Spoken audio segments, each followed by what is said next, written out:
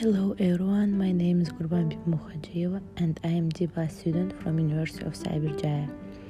In this podcast, I want to talk about business culture in Turkey. First of all, Istanbul is the capital of Turkey. Turkey is situated at the meeting point of southeastern Europe and southwestern Asia.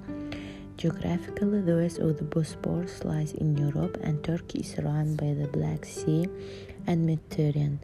Turkey is bordered by Bulgaria to the northwest, Greece to the west, Georgia to the northeast, Armenia, Iran and Nakhchivan to the east, and Iraq and Syria to the southeast. International business in Turkey. To succeed with any potential venture in a thriving new economy, understanding the Turkish culture, the people, education, and the way they do business is essential. The first section focuses on the attitudes and values of the Turkish people.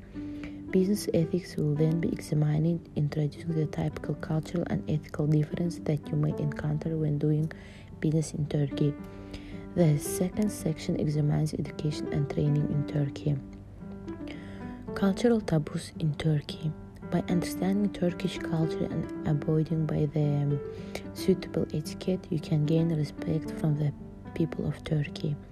Being in a Muslim country, religion plays a major role in people's everyday lives and it also shapes their values and ideals.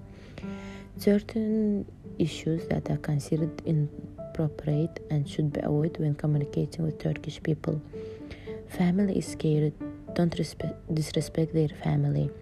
Turkish people stand so close to you during conversation. In Turkey, it's normal to have little space. Some body language have different meanings, varying also rude. You need to avoid this.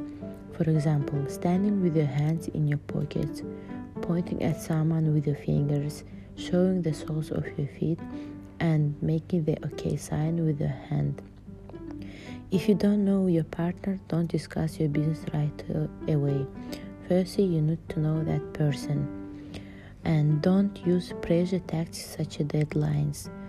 Talking about sensitive historical issues such as decision on Kypros. Turkish people don't like that. So understanding Turkish culture in order to avoid misunderstanding and showing a lack of respect for Turkish beliefs and views will help to develop business relationship and maintain future ties. In conclusion, I want to say thank you for listening to this podcast. I hope that in the future it will help to learn about business culture in Turkey. Thank you so much. Bye bye.